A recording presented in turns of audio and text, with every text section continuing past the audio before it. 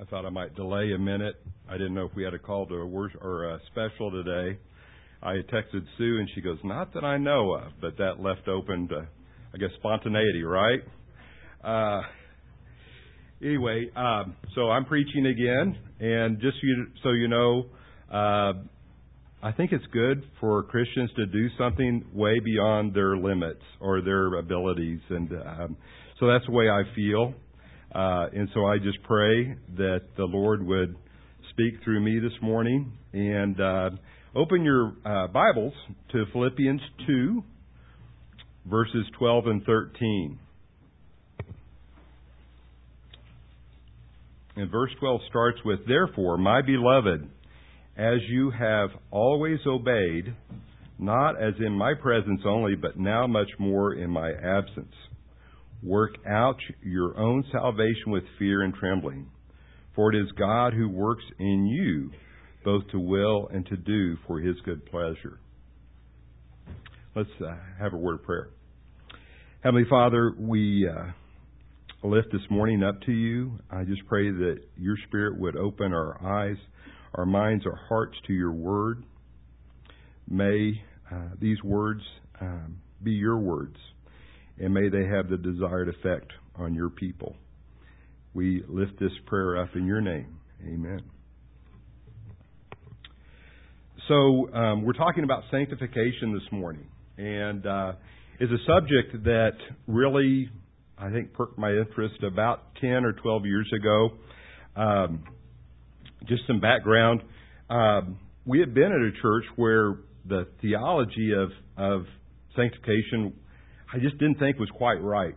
And I couldn't really articulate it or understand what's missing or what's wrong. And we were down in the city with the kids, and we happened to go to Frontline Church, the main one, downtown. And the pastor there just did an amazing job, and I was just like, wow. But one of the lights came on. I'm like, okay, now I can understand what maybe was off, but this is what the Bible says about sanctification. And so that's what I'm hoping to explain this morning. More recently, in 2019, a group of us went to John MacArthur's church, and he has a Truth Matters conference every year, and this also coincided with his 50th anniversary. And the theme of that conference was the sufficiency of Scripture, and there were several sermons done that talked about the sufficiency. I'm having trouble saying that. Sufficiency of Scripture in sanctification. And then more recently, in our Wednesday night group, we are going through, I think it's about a 40-sermon series. A gentleman, a pastor named Steve Lawson, who is really good, by the way, is doing a series on Philippians. And when he said this, when we were going through this, I'm like, that's what I'm preaching on. So this is what we're covering. And this week we're just going to go over verse 12. It's kind of a natural break, which is man's responsibility with sanctification. And next week we're going to talk about God's responsibility. It's a synergistic work, not a monergistic work, meaning that God and us are working together. And let me just emphasize and throw it out there so there's no confusion. I'm not talking about salvation. We are not saved by works. This is about sanctification. The letter in Philippians is to believers. It's written to the church in Philippi. And so this is a letter to believers. So he's not talking to unbelievers. So we need to emphasize that. My wife and I's experience as far as salvation goes, we sat in churches for years. We actually, when we met, we didn't realize that we were in a big church in Tulsa. Didn't even know we were going to the same church when we started dating. But through the course of years, we're in different churches wherever we lived, in Dallas and then in Shreveport. And Karen was saved in Shreveport, and me several years later here in Enid. But we sat individually in churches, and we thought if you were to ask us, we would say, yeah, we're Christian. But I can promise you that we were not born again. We had a head knowledge, but our lives had not been changed by the work of God. And that's one of the reasons I think this is important. But before I go further, I want to talk about salvation. So let's back up a minute. We're not talking about sanctification, but salvation. And I know we know these verses, but I want to cover them. So Romans 3:23 says, "For all have sinned and fall short of the glory of God." And then later in Romans 6:23 it says, "For the wages of sin is death, but the gift of God is eternal life in Christ Jesus our Lord." Ephesians 2:1 says, "And you he made alive, who were dead in trespasses and sin." So I ask you the question, what can a man dead in his sin do to be saved? We get an answer in Jesus' discourse with Nicodemus in John 3, in verses 1 through 8. And I'll read part of this to you. "There was a man of the Pharisees named Nicodemus, a ruler of the Jews. This man came to Jesus by night and said to him, 'Rabbi, we know that you are a teacher come from God, for no one can do these signs that you do unless God is with him.' Jesus answered and said to him, 'Most assuredly I say to you, unless one is born again, he cannot see the kingdom of God.' Nicodemus said to him, 'How can a man be born when he is old? Can he enter a second time into his mother's womb and he be born?' And Jesus answered," and this is, I think, a key verse, "Most assuredly I say to you, unless one is born of water and the Spirit, he cannot enter the kingdom of God. That which is born of the flesh is flesh, and that which is born of the Spirit is spirit."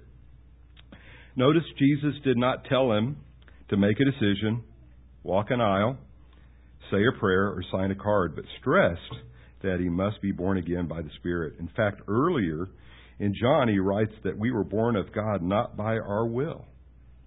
In John 1:12, it says, "But as many received him, to them he gave the right to become children of God, to those who believed in his name, who were born not of blood, nor the will of the flesh, nor the will of man, but of God." Also, there's some other verses that I wanted to call attention to, and these are the Lord verses, and chapter 7 of Matthew. In Matthew 7:21, it says, "Not everyone who says to me, 'Lord, Lord,' will enter the kingdom of heaven, but he who does the will of my Father in heaven. Many will say to me in that day, 'Lord, Lord, have we not prophesied in your name, cast out demons in your name, and done many wonders in your name?' And then I will declare to them, 'I never knew you. Depart from me, you who practice lawlessness.'" In addition, in Luke 6, Jesus says, "But why do you call me Lord, Lord, and not do the things which I say? Whoever comes to me and hears my sayings and does them, I will show you who he is like. He is like a man building a house who dug deep and laid the foundation on the rock. And when the flood arose, the stream beat vehemently against the house and could not shake it, for it was founded on the rock. But he who heard and did nothing is like a man who built a house on the earth without a foundation, against which the stream beat vehemently, and immediately it fell. And the ruin of that house was great." Let me say again, I am not preaching salvation by works, but we are saved unto good works. In Ephesians 2:10, it says, "For we are God's handiwork, created in Christ Jesus to do good works, which God prepared in advance for us." I wanted to read you too. There's one of my favorite theologians, and probably one of the more prominent theologians of the 20th century, is a man named Dietrich Bonhoeffer. I don't know if you know who he is or know much about him. Just briefly, he was a German, born in Germany, came to the United States, spent several years here, and against the advice of his friends, went back to Germany as the Nazis came into power. He went back to support the church and ended up, in some regard, speaking out against the Nazis. His most noted work that I'm going to read from you today is the book called The Cost of Discipleship. And I would challenge you to read that. I'll be honest, it is a crazy hard read, and it's one of those books that I just have to keep reading and have to go back and read again, sometimes 2 or 3 times to understand it. But there's a lot of good truth in there. And just interestingly, Dietrich Bonhoeffer was eventually jailed, and he was hung. He was a musician too, and he was hung with a piano wire 8 days before the Nazis surrendered to the Allies. But anyway, he coined a phrase that I think that covers some of what we see today, and it talks about cheap grace. Cheap grace means grace sold on the market like cheap Jack's wares. The sacraments, the forgiveness of sin, and the consolations of religion are thrown away at cut prices. Grace is represented as the Church's inexhaustible treasury from which she showers blessings with generous hands without asking questions or fixing limits. Grace without price, grace without cost. The essence of grace, we suppose, is that the account has been paid in advance. And because it has been paid, everything can be had for nothing. Since the cost was infinite, the possibilities of using and spending it are infinite. What would grace be if it were not cheap? Cheap grace is the preaching of forgiveness without requiring repentance, baptism without church discipline, communion without confession, absolution without personal confession. Cheap grace is grace without discipleship, grace without the cross, grace without Christ Jesus living and incarnate. Then he goes on to contrast. What's costly grace? Costly grace is the treasure hidden in the field. For the sake of it, a man will go and sell all that he has. It is the pearl of great price to buy, which the merchant will sell all his goods. It is the kingly rule of Christ, who, for sake, a man will pluck out his eye, which causes him to stumble. It is the call of Jesus Christ, at which the disciple leaves his nets and follows him. Costly grace is the gospel which must be sought again and again. The gift which must be asked for, the door at which a man must knock. Such grace is costly because it calls us to follow, and it is grace because it calls us to follow Jesus Christ. It is costly because it cost a man his life, and it is a grace because it gives a man the only true life. It is costly because it condemns sin, and grace because it justifies the sinner. Above all, it is costly because it cost God the life of His Son. Ye were bought at a price, and what has cost God much cannot be cheap for us. Above all is grace because God did not reckon His Son too dear a price to pay for our life, but delivered Him up for us. Costly grace is the incarnation of God. So I want to call you to examine your heart today, this morning. Have you ever come to the point in your life that you have felt the weight of or been crushed by your sin? Have you repented from these sins? Cried out to the Lord Jesus Christ for His grace and mercy? Placed your faith only in His work on the cross? These can only happen with God's Spirit at work in you. Is your life showing evidence of that sanctifying work of the Holy Spirit? We'll talk more about that next week. Have your affections gradually changed for the things of God? Do you increasingly have a love for Jesus, a love for His Word, a love for His people, and want to serve Him more and more? If this does not characterize your life, it is not too late. Jesus, our Savior, wishes not one of you to be lost, but to come to Him. Repent, believe, and follow Him. We'll get back to sanctification here. And there's 3 phases of our sanctification. So I know I'm going into some theology here, but I think it's important to kind of pick these apart. So there's past sanctification. This is also called positional sanctification. And this happens when we're born again and we receive another long word called justification. And justification is where we're declared righteous because of the imputed righteousness of Christ. And then there's what we're all currently undergoing. Those who are following Christ, current sanctification is what we call progressive or practical sanctification. And this is what we're undergoing now. And this is going to be the subject of today's sermon. Lastly is future sanctification, which is also called glorification. And we'll receive this someday in heaven. Like any biblical principle, man's distorted sanctification. And so I want to talk about the 2 distortions of how man has looked at sanctification and not really fulfilled the biblical application of that. And one distortion is called the quietist, so quietist view. It's also called passive sanctification, and it's where man has no role. Man has nothing to do. Other names for it are let go and let God. I like to call it Jello sanctification. So my tie to Jello is my parents were both kids that grew up, at least in part, through the Depression. Our diets growing up as kids were probably, people are so healthy now when they eat. And I promise you, we did not eat healthy. And we were eating like Underwood deviled ham sandwiches, had hot dogs. I can remember we would have bologna all the time. But my mom would serve Jello at least one meal a day, sometimes 2 meals a day. I think there's even a few times that she snuck in Jello for breakfast. And but the reason I come up with an analogy for sanctification is, and I had friends, that were really tied into this, is they really felt like you don't do anything. Kind of like a serving of Jello sitting on a table. You just sit there. And if God happens to come by and bump your table and you wiggle, then that's when you do something.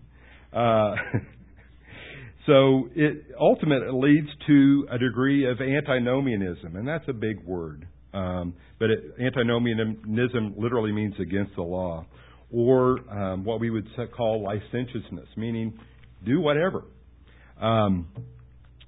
And there's no law to instruct a Christian or how he or she is to live. This is popular today because the professed Christian is not accountable to anybody. And the church leaders, hey, it's good for them too because they don't have to hold anybody to account. And it also takes away from discipleship. They say to themselves, a kind of a common mantra is, you're under grace. You're under grace. Don't worry about it. Or the Holy Spirit will take care of that. I'm not going to have to do anything. Practically speaking, this leads Christians to not confront their own sin, let alone to confront the sin of your brothers and sisters. This view in so many ways is similar to the Gnosticism of the New Testament. And in Gnosticism, one of the basic tenets of the Gnosticism of the New Testament is they believed in dualism. And that dualism was all flesh is bad. Okay? And spirit is good, which really, Jesus Christ really didn't fit into that because we had a God come in human form, and that didn't fit with their philosophy, and so they had to distort that too. But how that plays out today is that people think that because they have a head knowledge of the gospel, it's okay, and as long as they feel like their spirit's good, it doesn't matter what their flesh does. And that obviously is not true. I have seen this, and it leads to much confusion to those under the teaching. Also, it robs the congregation of true joy. That joy, instead of following selfish ambitions, the joy comes from following the Lord.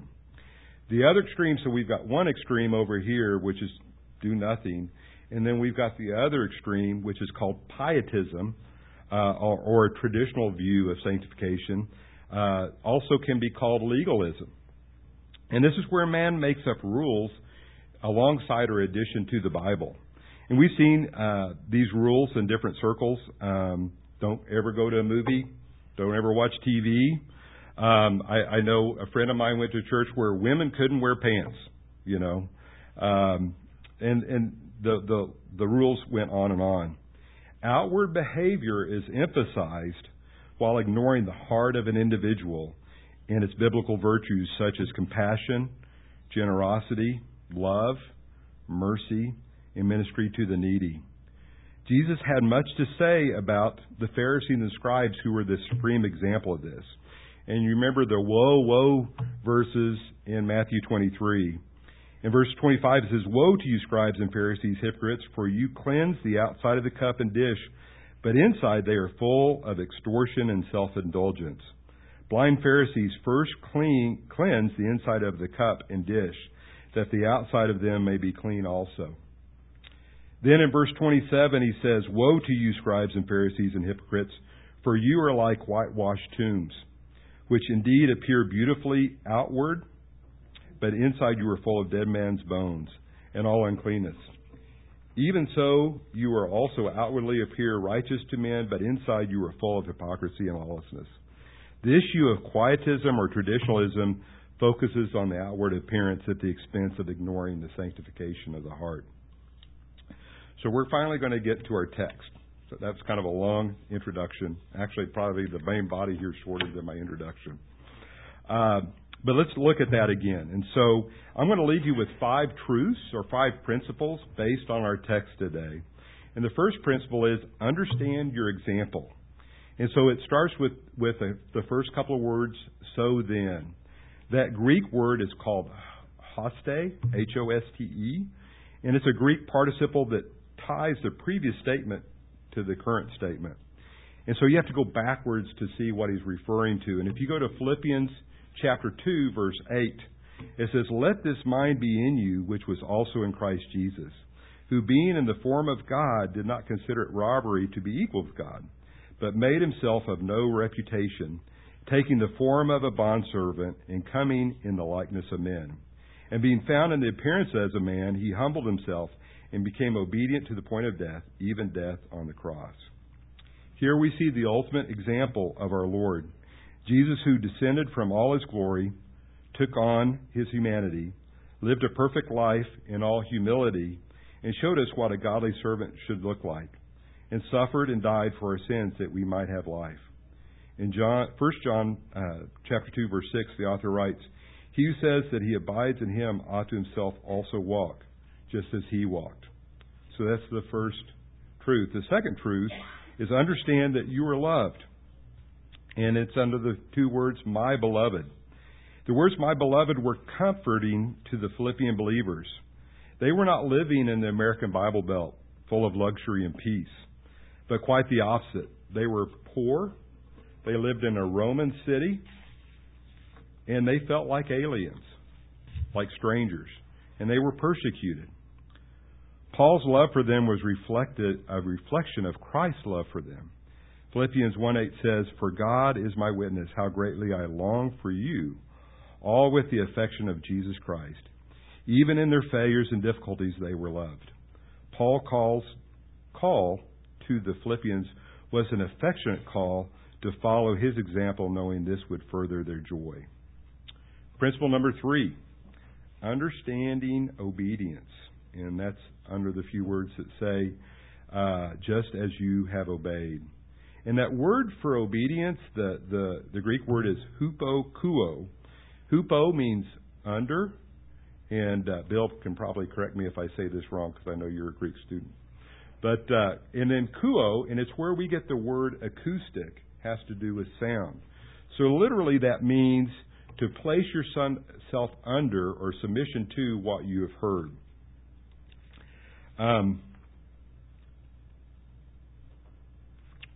We are sinful and prone to justify ourselves and blame shift when we are. I skipped a section here. Literally, it means to place yourself under. Matthew 28, 19 through 20 commands disciples to, in verse 19, go therefore and make disciples of all nations, baptizing them in the name of the Father, the Son, and the Holy Spirit, teaching them to observe all things that I have commanded you. And lo, I'm with you always, even to the end of the age. That's our Great Commission, right? Those were that was Christ's parting orders for us. We are called to have a role either directly or indirectly to make disciples, baptize, and teach God's Word to those He places under our sphere of influence, such as our children or grandchildren, our families, our place of work, or social networks.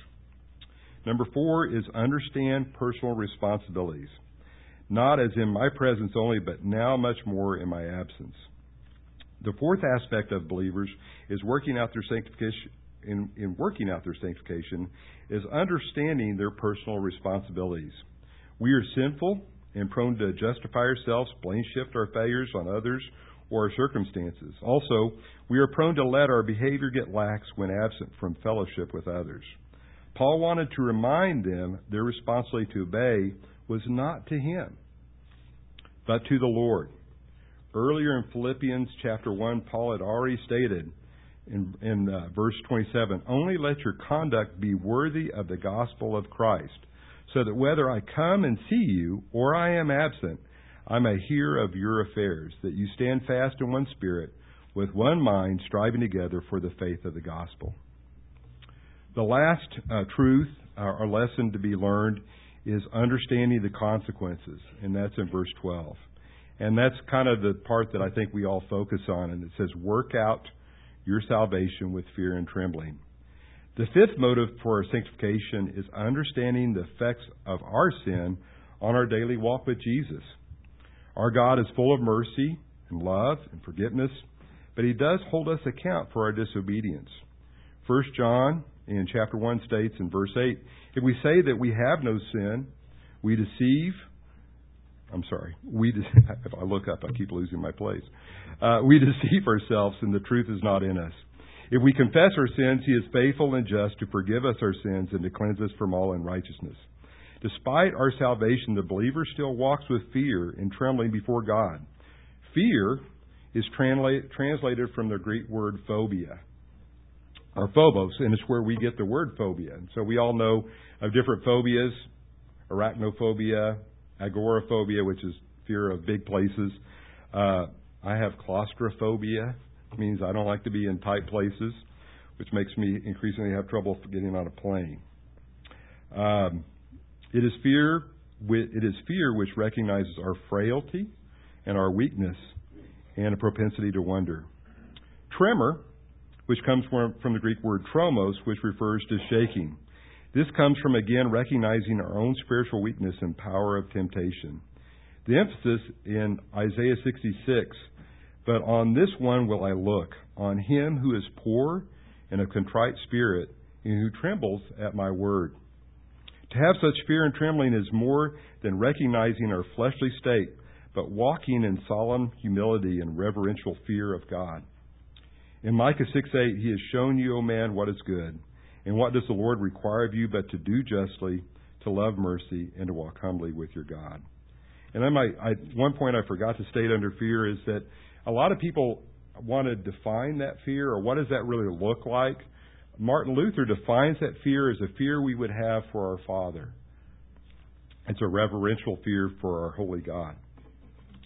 Work out. Let's talk about that for a minute. Work out is the imperative, and I'm going to butcher this word, but I'm going to do it anyway. Katergazomai. It's Katergazomia, which is a command that has a continuing emphasis, meaning it's an ongoing command. And the command is for Christ followers to make a continuing and sustaining effort to work out to completion their salvation, given to them by God's grace through faith in Jesus Christ. On a practical level, what does that look like? We walk in, number one, deep adoration and love towards the Heavenly Father. Number two, in constant study of God's Word. Number three, in constant prayer, knowing that it is the Holy Spirit that empowers us. Number four, in constant humility, knowing we were bought with a great price and are still weak in our flesh in a hostile land whose prince seeks to destroy us. And then in constant gratitude for God's provision, including His mercy and forgiveness. And when we fail, we willingly accept His chastisement. So, just to recap these 5 points. Number one, remember who our example is. It was Jesus. Remember, we are the object of our Savior's love. Remember the importance of obedience. And also remember our responsibility to Jesus. And lastly, remember our work of sanctification. That is something that is ongoing. And we do that in fear and trembling. We're going to get out real early. So we're going to finish this, and just so everybody knows, I'm not going to go much longer. So I like the sport cross country and track and running sports for multiple reasons. One of them is my boys did those sports, and also there's a lot of parallelisms to that in the Christian walk. Paul liked it too. In 1 Corinthians 9 he writes, "Do you not know that those who run the race all run, but one receives the prize? Run in such a way that you may obtain it." So I've gone this whole time and I've not cried. But I'm going to tell you a story. Because it's a picture of how we should be striving. And I know I've told some people this story already. So Nate, our older son, had the most drive to win and run of anybody that I'd ever seen. Even his coach said that when he was in junior high, he had to tell Nathan to quit running because he was going to injure himself, and he just wanted to keep running. And so, as you can imagine, things pinnacle your senior year in high school. That's when you really want to shine. And so it was fall of Nate's senior year, and their team had qualified for state. And Nate was slated to do pretty well, probably finish in the top 5. And he, as you can imagine, he had certainly trained for that. We had another young man staying with us at the time, Merritt Sunram, who some of you all know, great young man who's actually now in ministry. He's in youth ministry, and he is a very talented runner as well. Well, that Friday night before state, we get a call. He had gone over to his aunt's house, and he goes, "I'm sick." And he had, some people would not experience this, right, Holly? A bad GI bug. And was out. And so we're just like, oh, stay over there. And anyway, Merritt felt well enough to go on the bus and go to the state. Where state was run for that class was at the Votech in Shawnee. I know many of you all have been there. And Nate went early with the team bus, and so we showed up a little bit later. And Nate comes up to us after we arrive, and he goes, "Dad, I'm sick." And he was pale. And the doctor and me wanted to tell him not to run. And but I knew Nate wanted to run. So I said, "Son, it's up to you." Well, he ran.